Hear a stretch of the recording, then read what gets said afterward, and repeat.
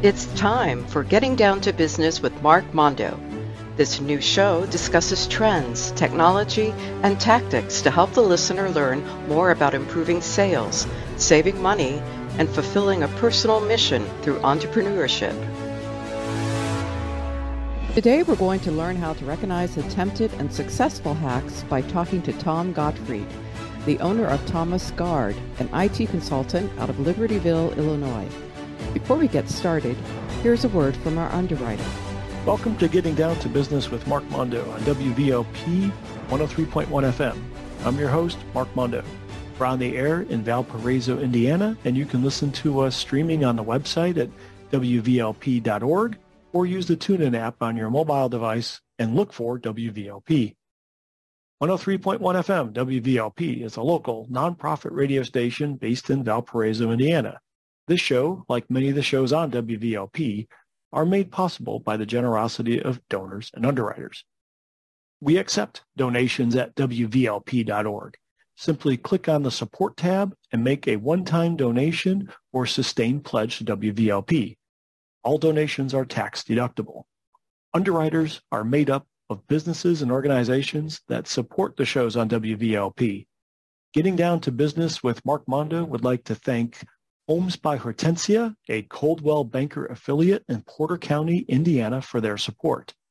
Homes by Hortensia has served the region's residential real estate needs in Indiana for over 12 years. Contact Hortensia Moreno or Tiffany Zarayo at 219-249-5118 or visit homesbyhortensia.com. Homes by Hortensia, habla español. I want to welcome you in case you're new to the show. Well, here's my backstory, and I'm sticking to it. I've been a consultant for small businesses for the last 25 years, helping small businesses implement customer relationship management, aka CRM, software, where I learn their business processes and match them with the right software to help them gain an advantage in sales, marketing, or customer service. But there is much more to becoming a success in business than just having a good CRM system.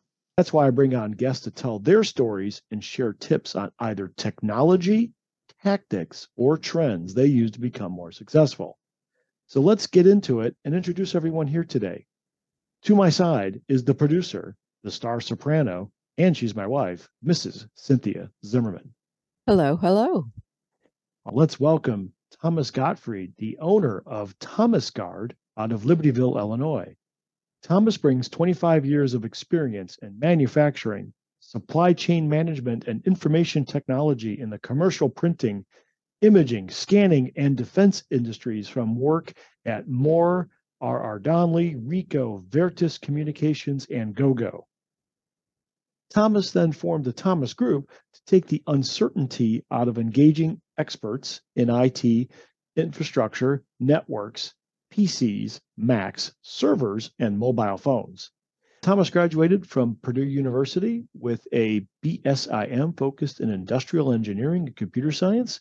He has also completed his MBA with high honors at Lake Forest Graduate School of Management and the Executive Management Development Curriculum at Northwestern's Kellogg Graduate School of Management.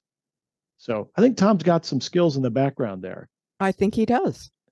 I have enough background to do my own IT work for my home office, and I'm too frugal to hire anybody for my own stuff. However, I don't touch someone else's network because I just cannot keep up with all the potential problems I may create.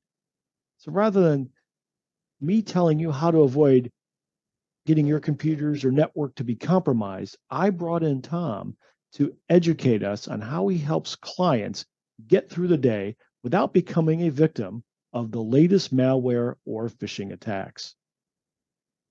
All right, Tom, tell us how it's done. Well, thanks for the introduction. Very complete, and I appreciate the opportunity to come here and try to explain a few things verbally. Typically, this is easier to show than to verbalize, but we're going to take a shot at it. So I call this the anatomy of an infection. And the objective of this particular attack that we're going to explain in a little more depth, it's not to install malware on your computer.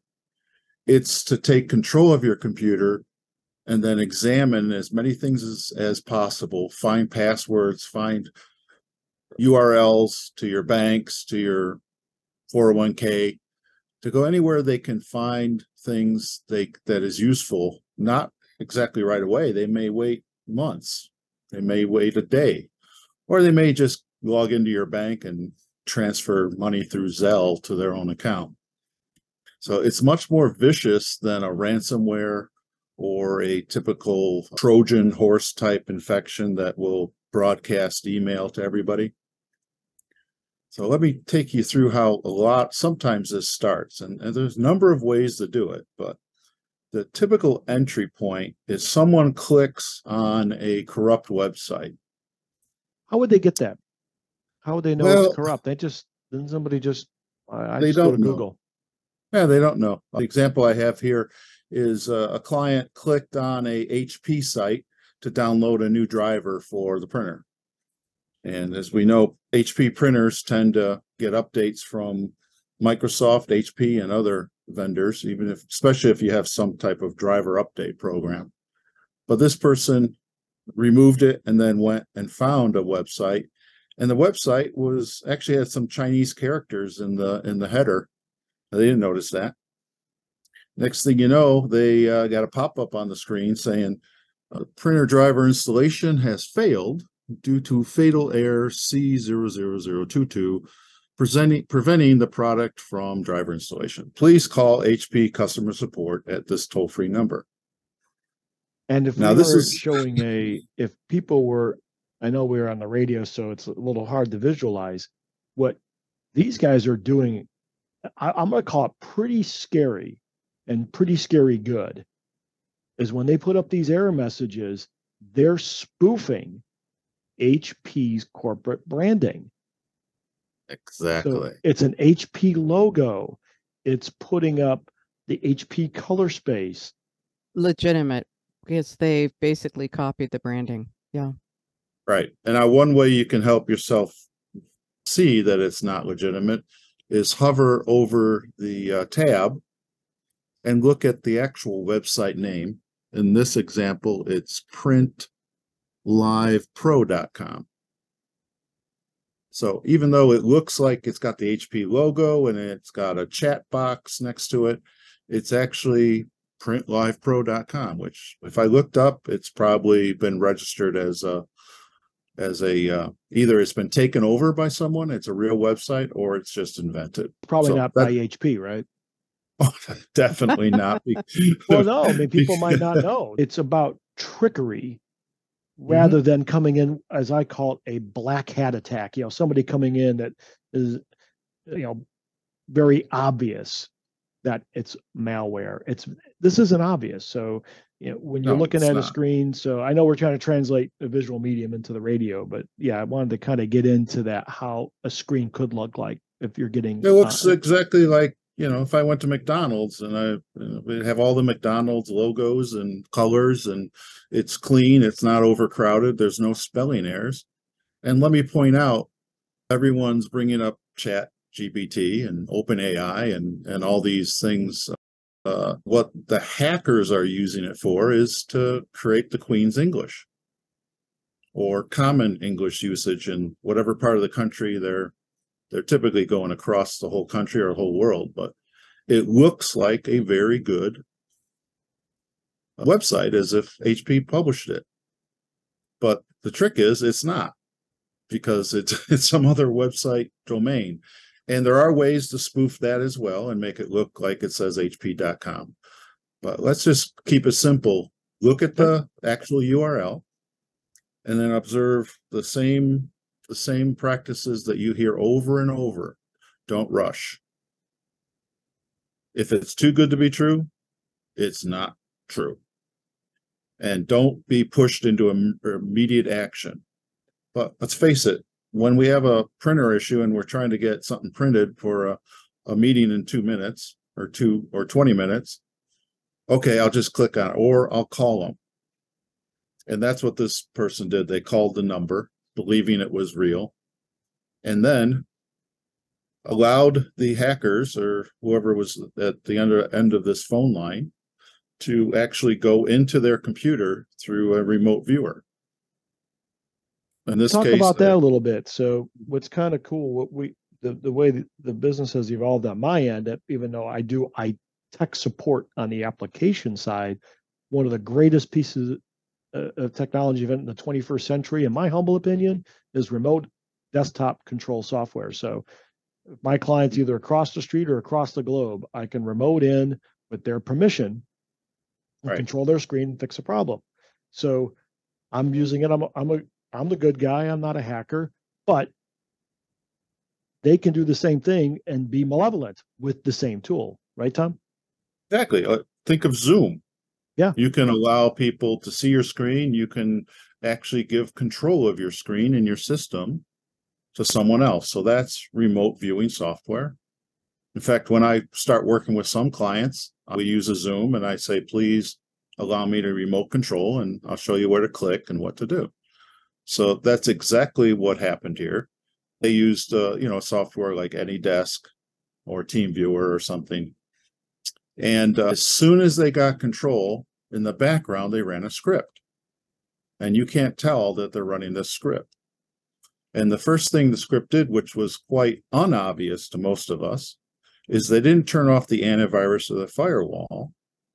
And this client has my advanced Zero Trust software, which is by Exidium/Komodo, and has a record of never, ever, ever allowing an intrusion.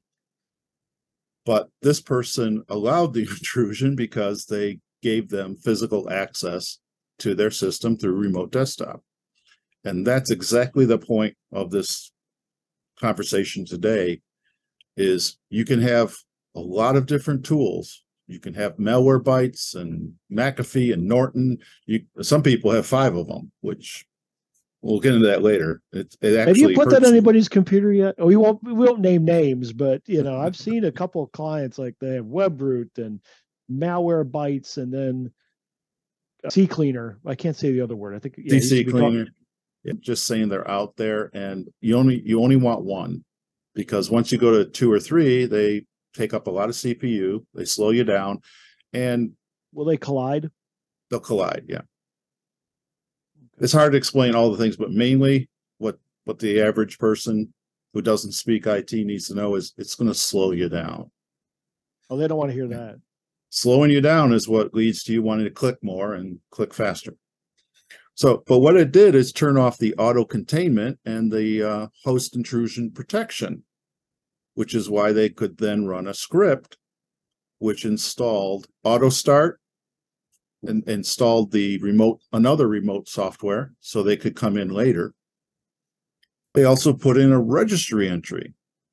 Now, the registry is not really understood by many people. Sometimes you'll see programs called regedit or reg finder. It's really used in very few cases. I rarely go into it because it's so complex. But they know exactly which registry entries they're going to enter. And the one they put in is actually a bat file. And all it does is relaunch the same intrusion when you reboot. So can you explain that a little bit more to me? Can you explain the registry? File is a batch file. So remember the old DOS days, you'd write a batch file if you wanted to copy. Every night you wanted to copy all your files from the A drive to the B drive. You just write a BAT file or a batch file and say copy A:(B:), and it would copy everything. It was like a command to back up your files at night. Right. Okay. Right. It's still used. It's still the basis of Windows operating system, because MS-DOS, Microsoft DOS, which created the whole Microsoft-based Windows operating systems, it's still DOS-based. Mm-hmm. So they use very basic tools here, and then they put a second one in. So not only do you have one, if someone finds it and removes it, they have a second. That happened to Cynthia's mother a couple years ago.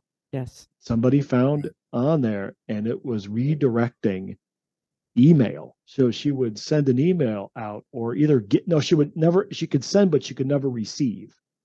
Correct. And they also made it that she signed up for some type of service that she wasn't aware that they had gotten her credit card and were charging this subscription to her credit card. We all know when we click on a like Amazon and it has our credit card saved. Mm-hmm. Well, once they get into your computer and they use your stored passwords to get into Amazon, then they can buy what they want. And they can change the ship to addresses and all. But to your point, one way to be aware that something is happening is one of the first things they do is take your email and auto forward everything to them, or they just block it so that no email comes in. That's what they did. The auto forwarded everything. Mm-hmm. Yeah. So we would send so they know everything. If they allow it to still come to you, but then they'll also put in scripts and rules that if anyone says, "Hey, Thomas, you've been hacked," they delete it. Wow. If you stop getting email, that's a sign. Okay. Because it's been a day and a half and I haven't got a new email.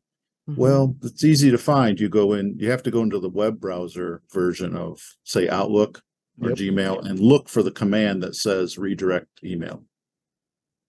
So that's a sure sign that something's going on. And I always look for that when I disinfect a computer, because I know they do that. I also now look for all these auto starts.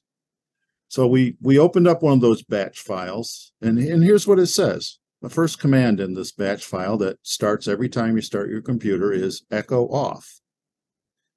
Now, once again, people who know DOS know echo off means nothing's going to show on the screen after that command. Even that command won't show up. So anything I type after this won't show up on your screen. So you don't even see the DOS prompt? You won't even see. You don't see anything. Normally you'd see a command box, a CMD box. Yep. And you see all these things flashing. Well, I turn off echo off and I don't see the next command, which is echo cleaning up, log me in, rescue applet folder. And then remove files, remove directory.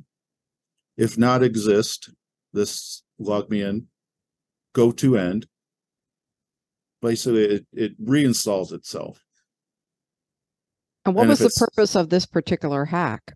Was it to basically get all of his business files? Let me get into what happened next.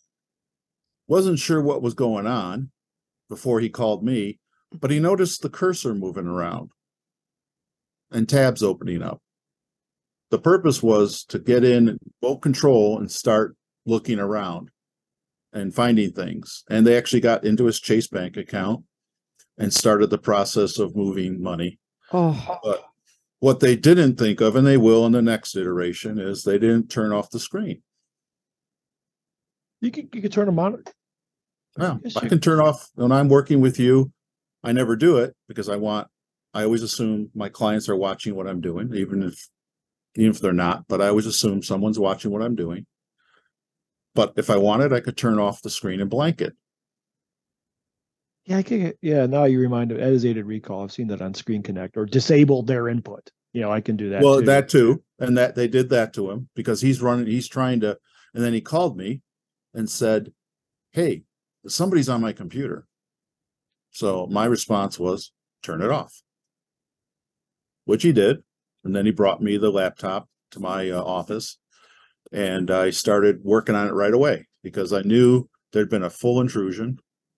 But I turned it off without the internet, or turned it on without access to the internet. So it basically contain it, because I knew as soon as I turned on the internet, they'd be notified and start trying to log in again. Yep. And I thought I removed it. I turned it back on the internet to test it, and of course, I saw the pop up, saw them moving around. I turned it off again. I said, "Okay, I thought I removed everything." That's when I determined there's an auto start. Yeah, just a fun fact while you get into that, one of the CRM partners I work with, his computer never touches the internet. Air gapping, right? I don't know what an air gap is. I just know he just won't let that computer on the internet, period. It means it's not connected to the internet, or if it is, it's through some type of DMZ, but typically it means it's not even on the internet. So it's air gap, just as I'm not connected to anything but itself. Okay. So I know there'll never be any type of intrusion unless I plug in.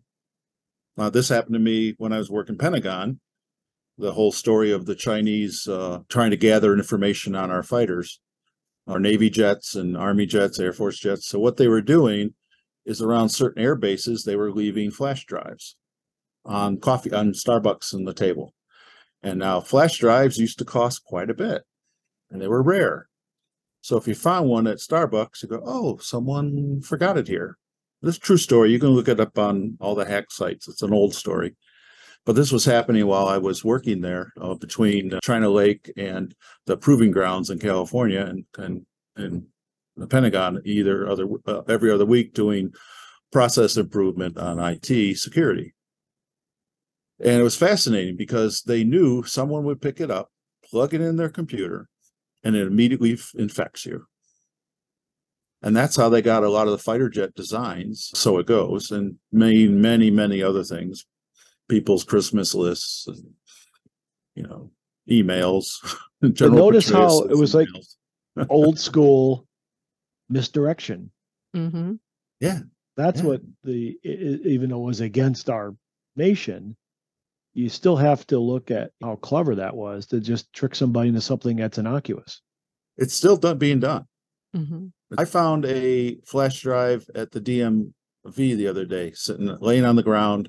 I took it out, and I have it in my car because I want to air gap and check it out, but I'll never put it into a real computer. I'll only put it into one of my old Windows 7 test computers or something, because it's just not worth it for.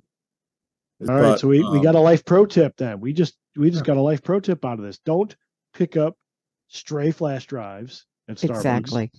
Did not expect that today. That is a great, throw them in the hack. trash. It Throw worked them for a in the lot of trash. years. Now, the next thing we found on this fellow's computer is the software. Not only was it log me in and AnyDesk, they also put Screen Connect. Hey, that's what I use. Yeah. Now, Screen Connect used to be a very well-known, especially for MSPs like me. I used it, but it was renamed ConnectWise. Mm-hmm. So a lot of people don't know unless they've been in the industry a while. Oh, and let me back up. This is why you really want to take the time to find someone who knows what to look for. If it's your nephew, fine. If it's your husband, your wife, or your next door neighbor, I help a lot of neighbors, especially with their Wi-Fi networks. Like, I can't get signal. It doesn't work. I go, well, you have one Comcast Wi-Fi in the basement, maybe bring it up to the first floor. But anyways, find an expert, because you will, in your haste to get something done or print that document, you'll wake up and very likely your Amazon account has shipped some new computers and widescreen TVs to people you never heard of. Or your bank account. Like my daughter got hacked on a very simple but sophisticated Chase impersonation on her text.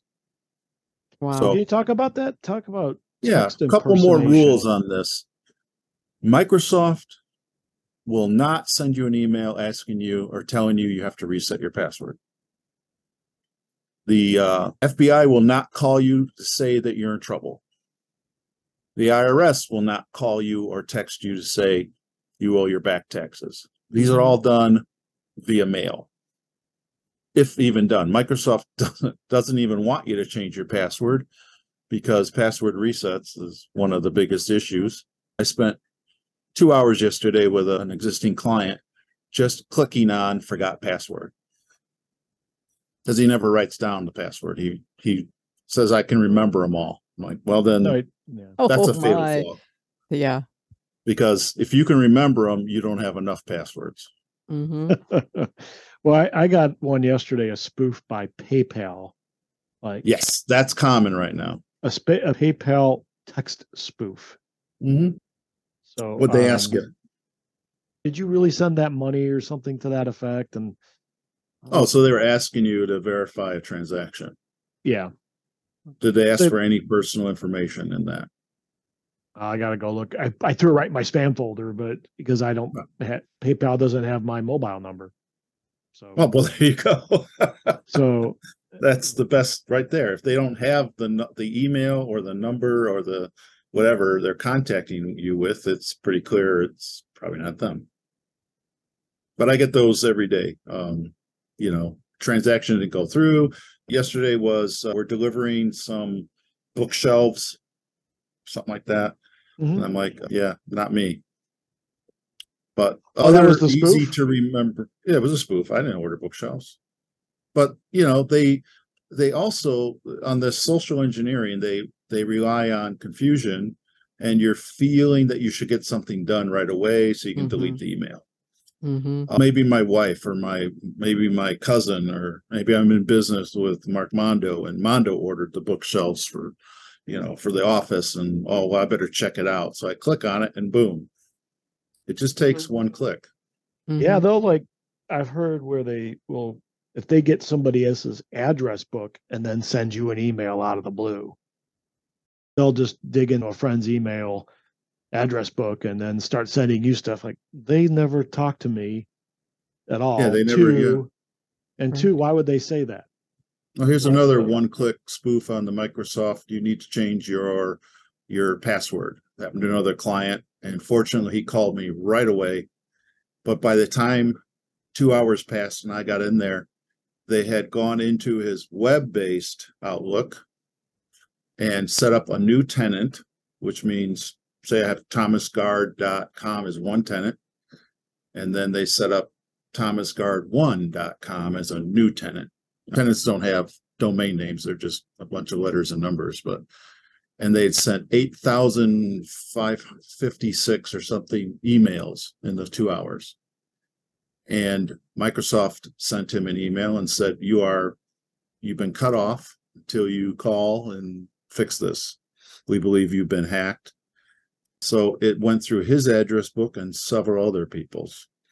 Well, I can't say other, but his organization. So there's 6 people or 5 people on this email system.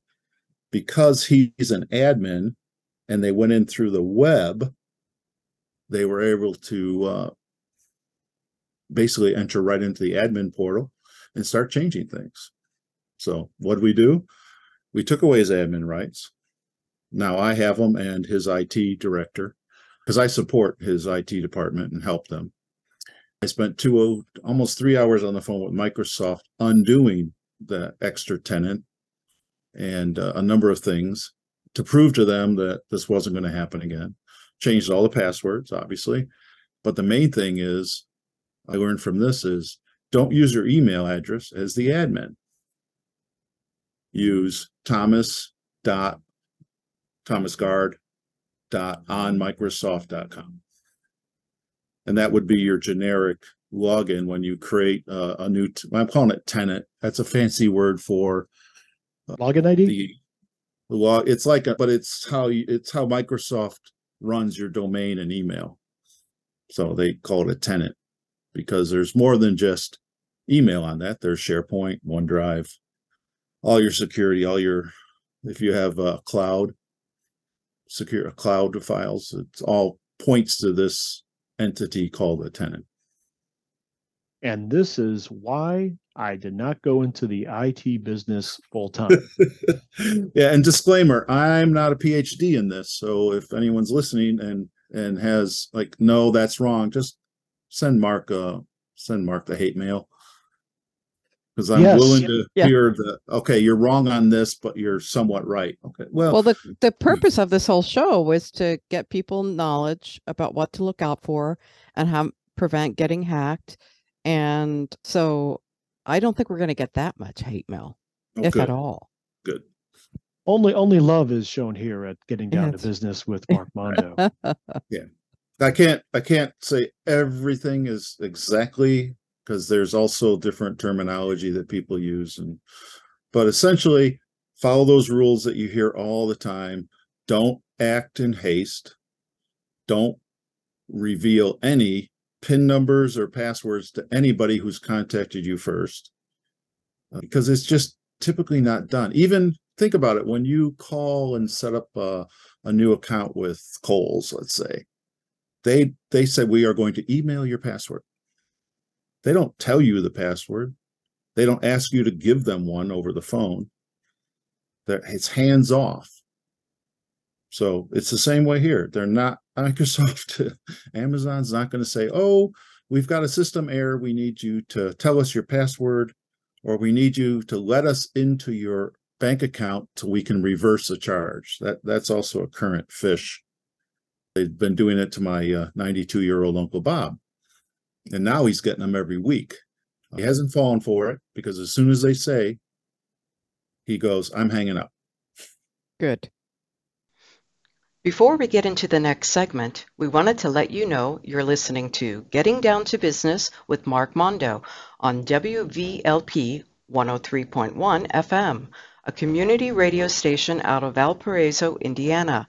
Thanks for listening, and let's continue. All right. We have heard a lot of horror stories about what could happen if an intrusion happens.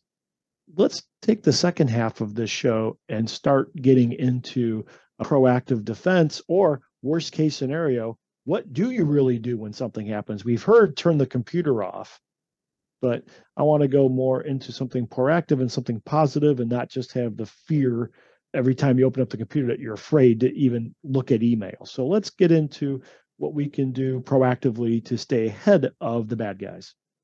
Sure. Let's use an example. So Cynthia, I'm calling you from McAfee. I see that you have ordered our $39.95 package. Would you please allow me to install it on your computer by remoting in? No. Oh, why not? You want the because package. because I didn't order McAfee. I already have a security system on my computer. I don't I'm know why you're sorry. calling me. I thought for sure it was your name. Maybe I got your name mixed up. But how about if I give it to you for free? No, thank Our you. And then I would introductional. hang up. There you go. Here we go. Improv. I have no patience. I'm very polite. But what was the feeling you had when I was asking those questions? Invasion of my privacy. Yes. Yes, exactly. Same thing Cynthia, I've got the last four numbers of your social security number, but I need to verify your identity. Could you give me the first three? And I would say, why do you need my social security number? And most importantly, who are you? Oh, I'm from Chase Bank, and I need to verify that you are who you say you are. No, I'll give them a call myself directly. Exactly. Why would Chase call you to verify something they have? Right. Exactly. So my Uncle Bob actually clicked on a link on the web to buy McAfee. He paid the $39, and then he tried to install it, and there was a phone number, so he called it, and then they asked him, well, we need to log in your system, blah, blah, blah. He goes, well, he believed them. This is a number of years ago. He's now all on top of this. He's the best advocate. But that was the uneasy feeling he had. And then they said, well, it'll be $600 now for this service today. He hung up. He called me, and I said, I'm glad you hung up.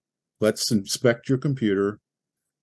Because sometimes he'll say, no, I didn't let him in, but they let him in. Right. We all get embarrassed when we fall for some of these scams, and they're all called social engineering. Yeah, what's that? I've heard that term. Cynthia, our friend Danielle, who you met at Wedding Party 2. Yes. She'll go to hackathons. She'll go to actually conferences in Vegas just to learn this stuff. And she does it. Now, she'll do it for a living, but she does it for fun. Right. And it is fascinating because if you're a psychology major, you probably won't even learn as much as you do at hackathons. Let me give you an example. And what is social engineering to the rest of us? I've heard that. It's like con artist to me. It's like the con. It's like sanitation engineer, right? I remove garbage. Or as my family would say, this is an old term we would use, they're a shyster. So, yes. you know, but they're not. They're nice, but you don't trust them. And when they get pushy, that's when you said, I'm going to hang up. That's Yeah. because if they're really Chase Bank and they need to verify something, they will call again. Mm-hmm. These hackers typically don't. Their volume. So let me explain social engineering in a simple way. MGM Grand got hacked not too long ago. As I understand it, again, don't quote me because I heard this secondhand. I haven't read it in any articles yet, but eventually I will when I get caught up. I heard it as they went to LinkedIn and found a IT specialist, help desk person, I don't know, first level, second level, whatever, and convinced them they were someone very important in MGM and they needed a password reset or something like that. And then they started, I assume, said, well, how's the kayaking going? How's this? How's your new dog? And apparently he gave in pretty quickly. Mm-hmm. They then went in and took control of the system with one entry point. Very embarrassing for that person, especially. Yeah. He or she's going to be updating his LinkedIn resume after this. I'd say. So this is a big debate, too, about how much do you really want to make public, especially on Facebook or LinkedIn. And, they've given us safeguards to say, well, only first degree connections or only first and second or Facebook only friends. But when you get up to 400 or 500 friends and you lose track who they are, and you can't believe that everybody's not going to monetize their Facebook or LinkedIn if they're contacted by the right people and the right frame of mind or desperate for cash or money for medical or trip to Bermuda or whatever, right? Right. So if you put it on LinkedIn or Facebook or Instagram or Snapchat, it's fair game. Someone can find it. And if you pay extra on LinkedIn, you can see everything, right? Mm-hmm. LinkedIn Premium. Right. Sales Navigator. Yeah. Mm-hmm. Yeah, it used to be Spoke or some of those other Spokeo. Yeah, Spokeo's that directory. Yeah, I remember where you used to put in 5 business cards and you got access to 10 contacts so you could find out who was the CEO or the account. Yep. So another example of social engineering, though, I love this one. I worked at an office in Long Grove, and there were primarily 2 languages there, Chinese and English. We had a lot of Chinese nationals come over to do training because the company was owned. Part of the company was owned in China, part of India, part of Germany. So people would come up to the back door and you see them as you're going to the cafeteria and they knock and they wave and you're like, okay, come on in. So how difficult would it be for someone to intrude on that company and then hide in the bathroom like we've all seen on different TV shows? What was the last one? Better Call Saul. The guy stayed in the bathroom overnight and then snuck out. Like, right. You've never done that, right?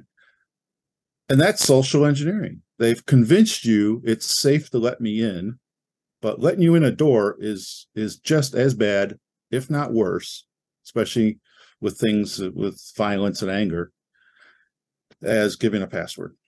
Mm-hmm.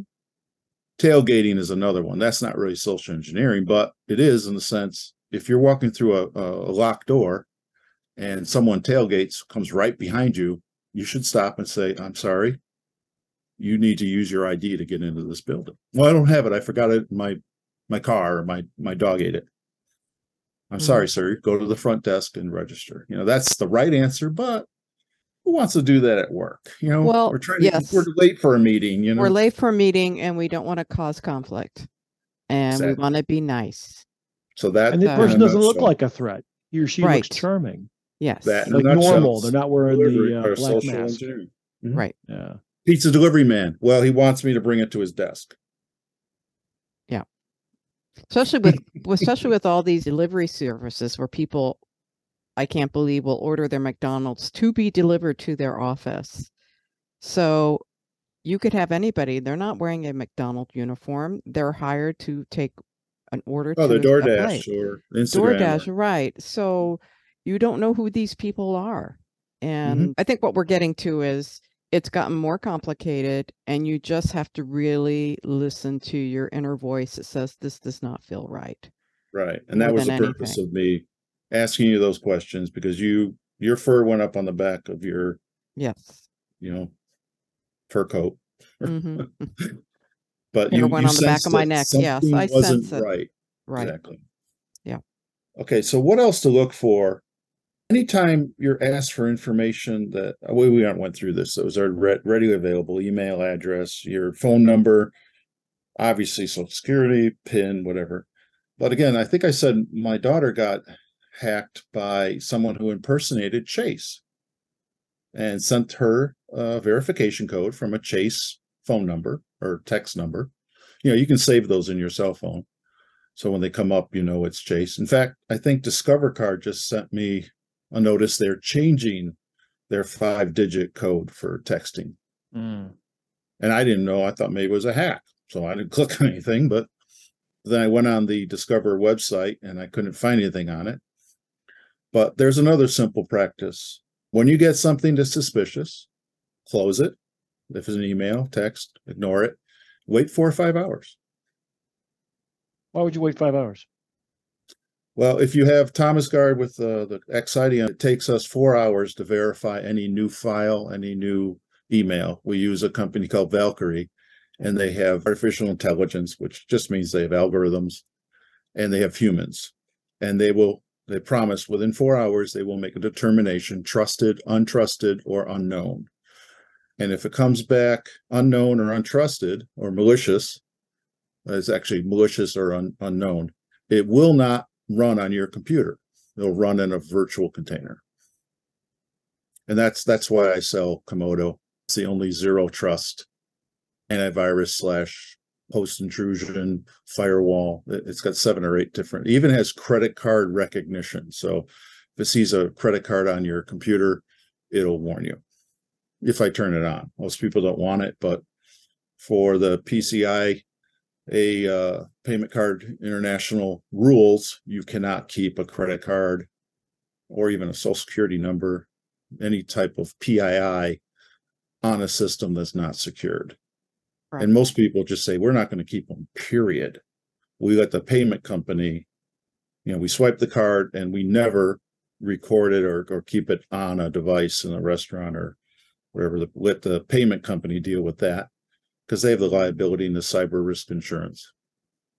We do that in our nonprofit organization. We have a procedure that if somebody wants to give a donation via a credit card, that they go through our payment portal, who is set up for that.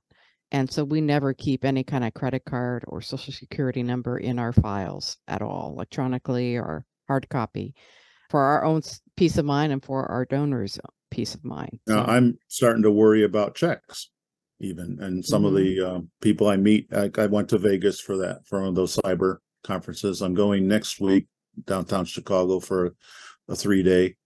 And I do find it fascinating, because in one side, I marvel and admire the ingenuity that if the hacker took that and applied it to a job or their own company, where would they be? I don't know. As I always try to say, there's CTO. Creative people. Why aren't they doing that for the common good of the world instead of on greed? The other hand, a lot of these hackers buy their software, they buy the tools, and they specialize in harvesting. Let's say I harvest Social Security numbers. Another person harvests credit cards. And then I put those in a portal and sell them on the deep web. So it's become, what am I really good at? Well, I'm really good on the phone, convincing people to give up information. But I don't want to be exposed to the risk of using that credit card, so I sell it. That's another thing to be aware of. They're not typically the ones, like right now, so much trying to monetize it, other than I'm going to sell it and make my money and let someone else steal. Now, there's all different variations. It's like fencing. It's like the old school, like if you stole a television set, but you're not selling the television. You just you fenced it to somebody else. Yeah, I was in possession of stolen goods for 2 hours. And then I'm off the hook, right? So the waiting 4 hours is to let software. Now, if you use a certain company that sounds like an Irish name, it may be 2 to 3 days before the hash. And what happens is you get a Word file, it's converted to a hash, which is like a Bitcoin or blockchain. It's all the same. You talk about Bitcoin. It's just a unique hash. If you change one character in that Word document, say you change the EI to IE, it's a whole different hash.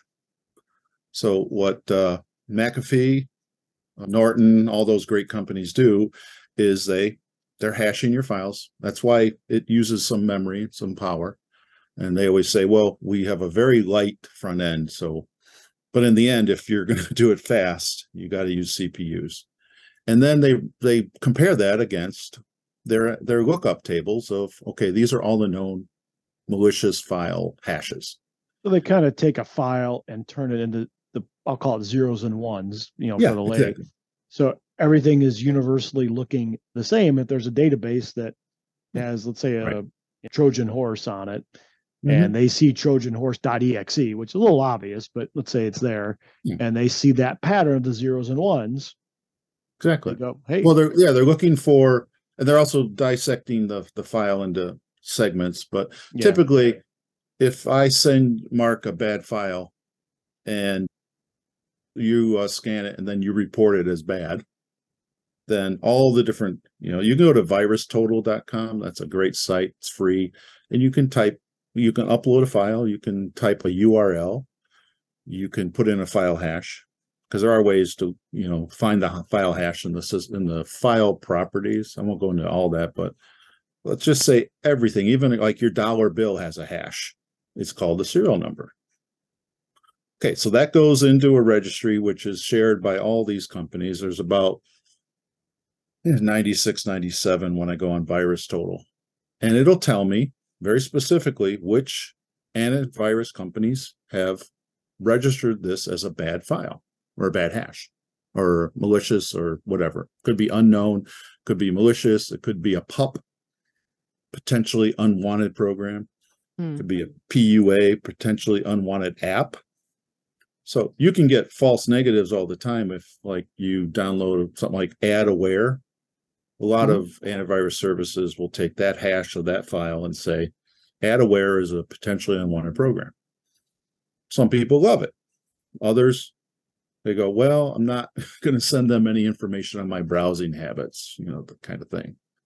Like some of those, again, those companies that have an Irish name give you free website monitoring software. But come on, what was the last thing you got for free? Yeah, I have. Right. I did for many years, and well, I'm saying Avast. I used Avast. Yeah, I used Avast for, but.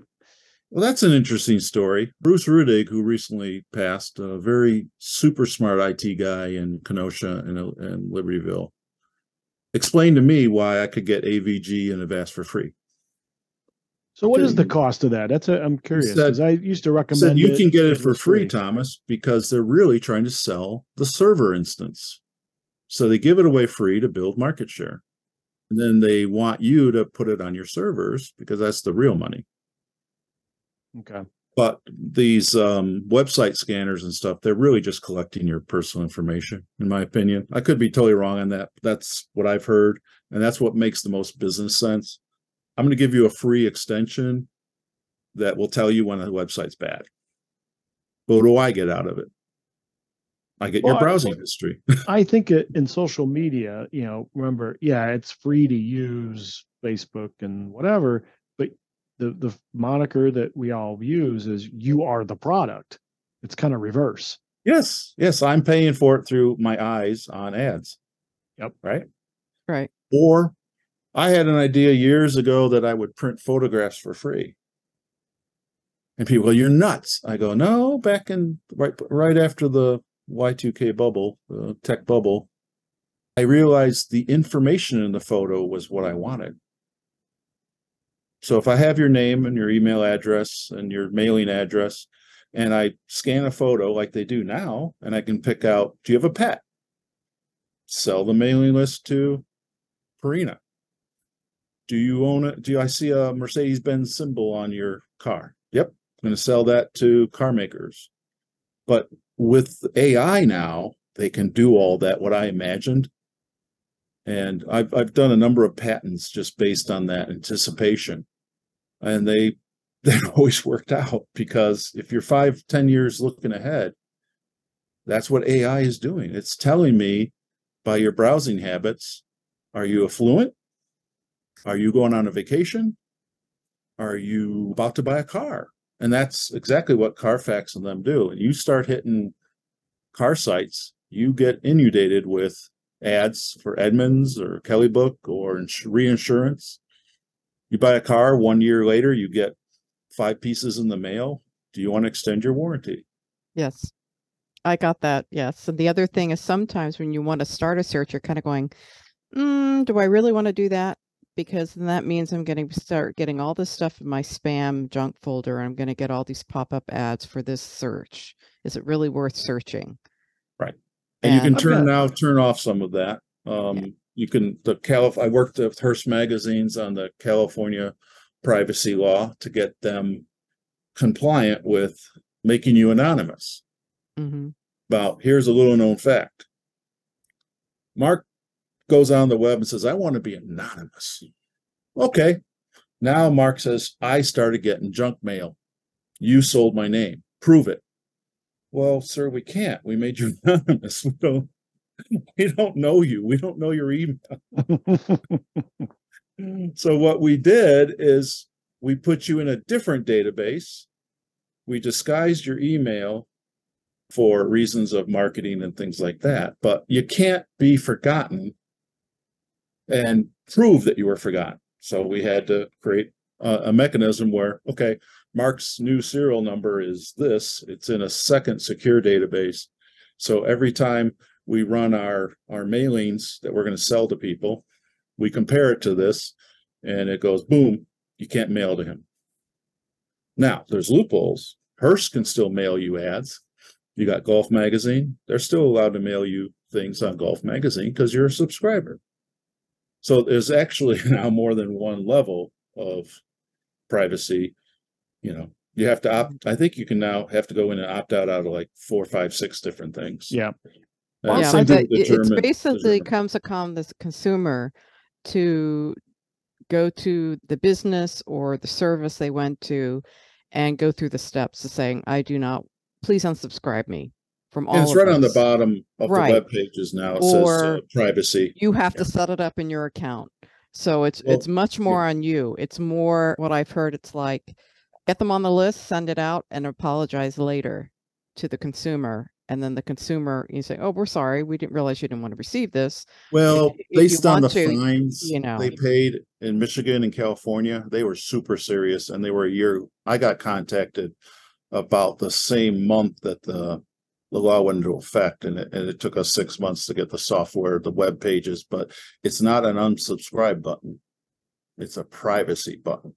right. Unsubscribing. That's what I was trying to get at, is that right. you It's as the consumer have to be much more educated and proactive on any of these services by not just unsubscribing, but you have to go into your account if you have one and set up those. Right. And then there's people settings. who were unsubscribing who never had any association with Hearst. Right. It's right. like, okay, well, we set up a routine to record them, and it's not unsubscribe, because that's email typically. It's no mailings, no junk mail from third parties. Now, if you didn't subscribe to a magazine and you said, I want to be forgotten, then okay, you're not getting anything because you're not a subscriber. Well, okay, I got a sidebar question on that. So for just daily web browsing, I've been a fan for a couple years of two browsers. One, Opera. Opera, yeah, that was one of the early fast. It was actually made to be fast. But I use that because I just want to be different. And someone here is the star soprano that has started Opera, so I do kind of have that double play so there. you had the affinity there. Oh Lord.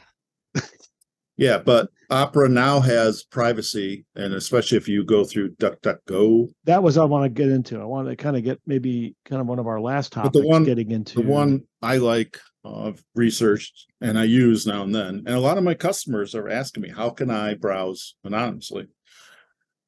Can I use a VPN to do it? I go, yes, that will get you pretty far along. It has some drawbacks, such as like state of Illinois called me once and said, we need to verify, actually, I think they mailed me. Yeah, because if they called me, I wouldn't believe them. And they said, please call our office at this number, arrange an appointment. So I checked the number and all, make sure it wasn't a fraud letter, because you have to do that. Again, don't jump on things. Let them sit, think about it.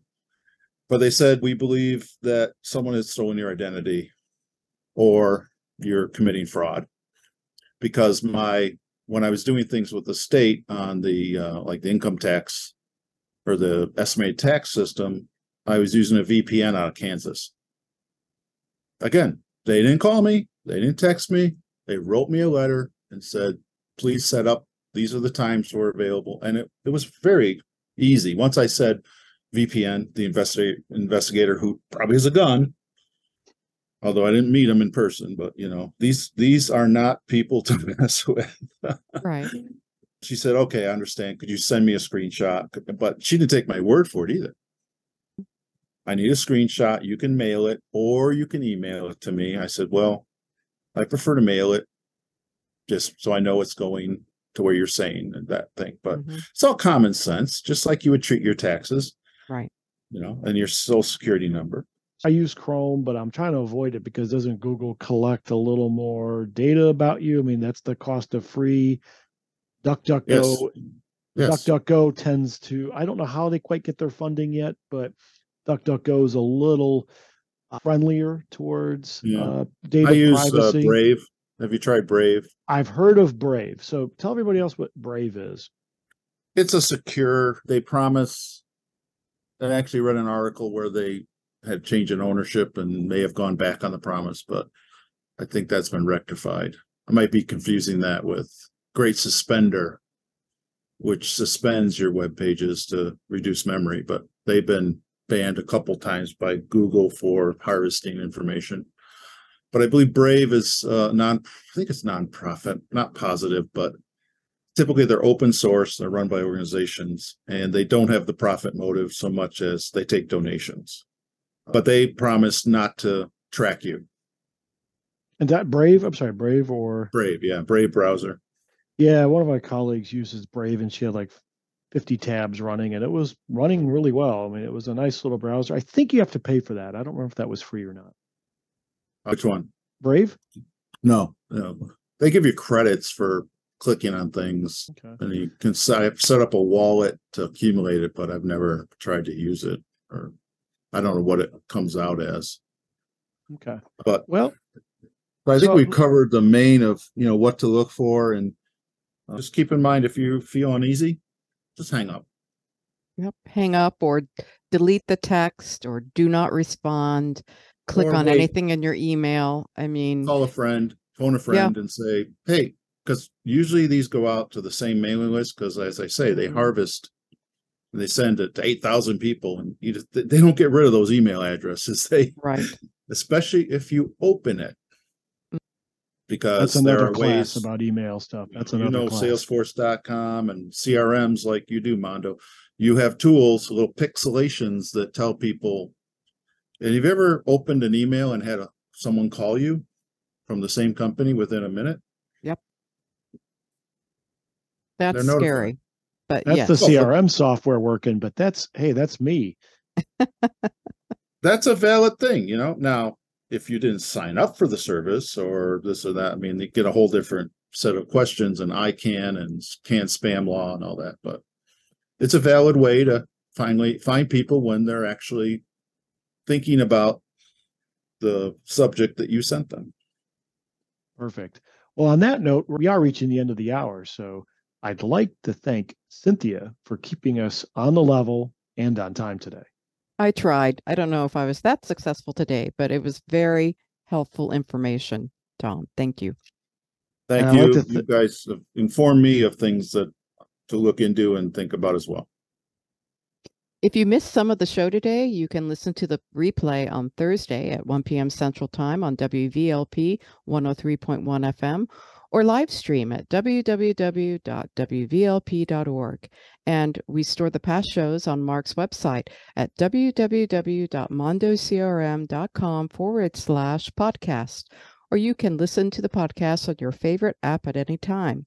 We're listed in Apple Podcasts, Google Podcasts, Spotify, TuneIn, iHeartRadio, Amazon Music, and Podbean. Just search for Mark Mondo and the show will come up, and you can subscribe to the show for the latest updates. And the show is now on YouTube. Just search for Mondo's CRM or Getting Down to Business with Mark Mondo, and the episodes will come up on the YouTube feed. Thank you very much for spending time with us today, and we'll see you next week.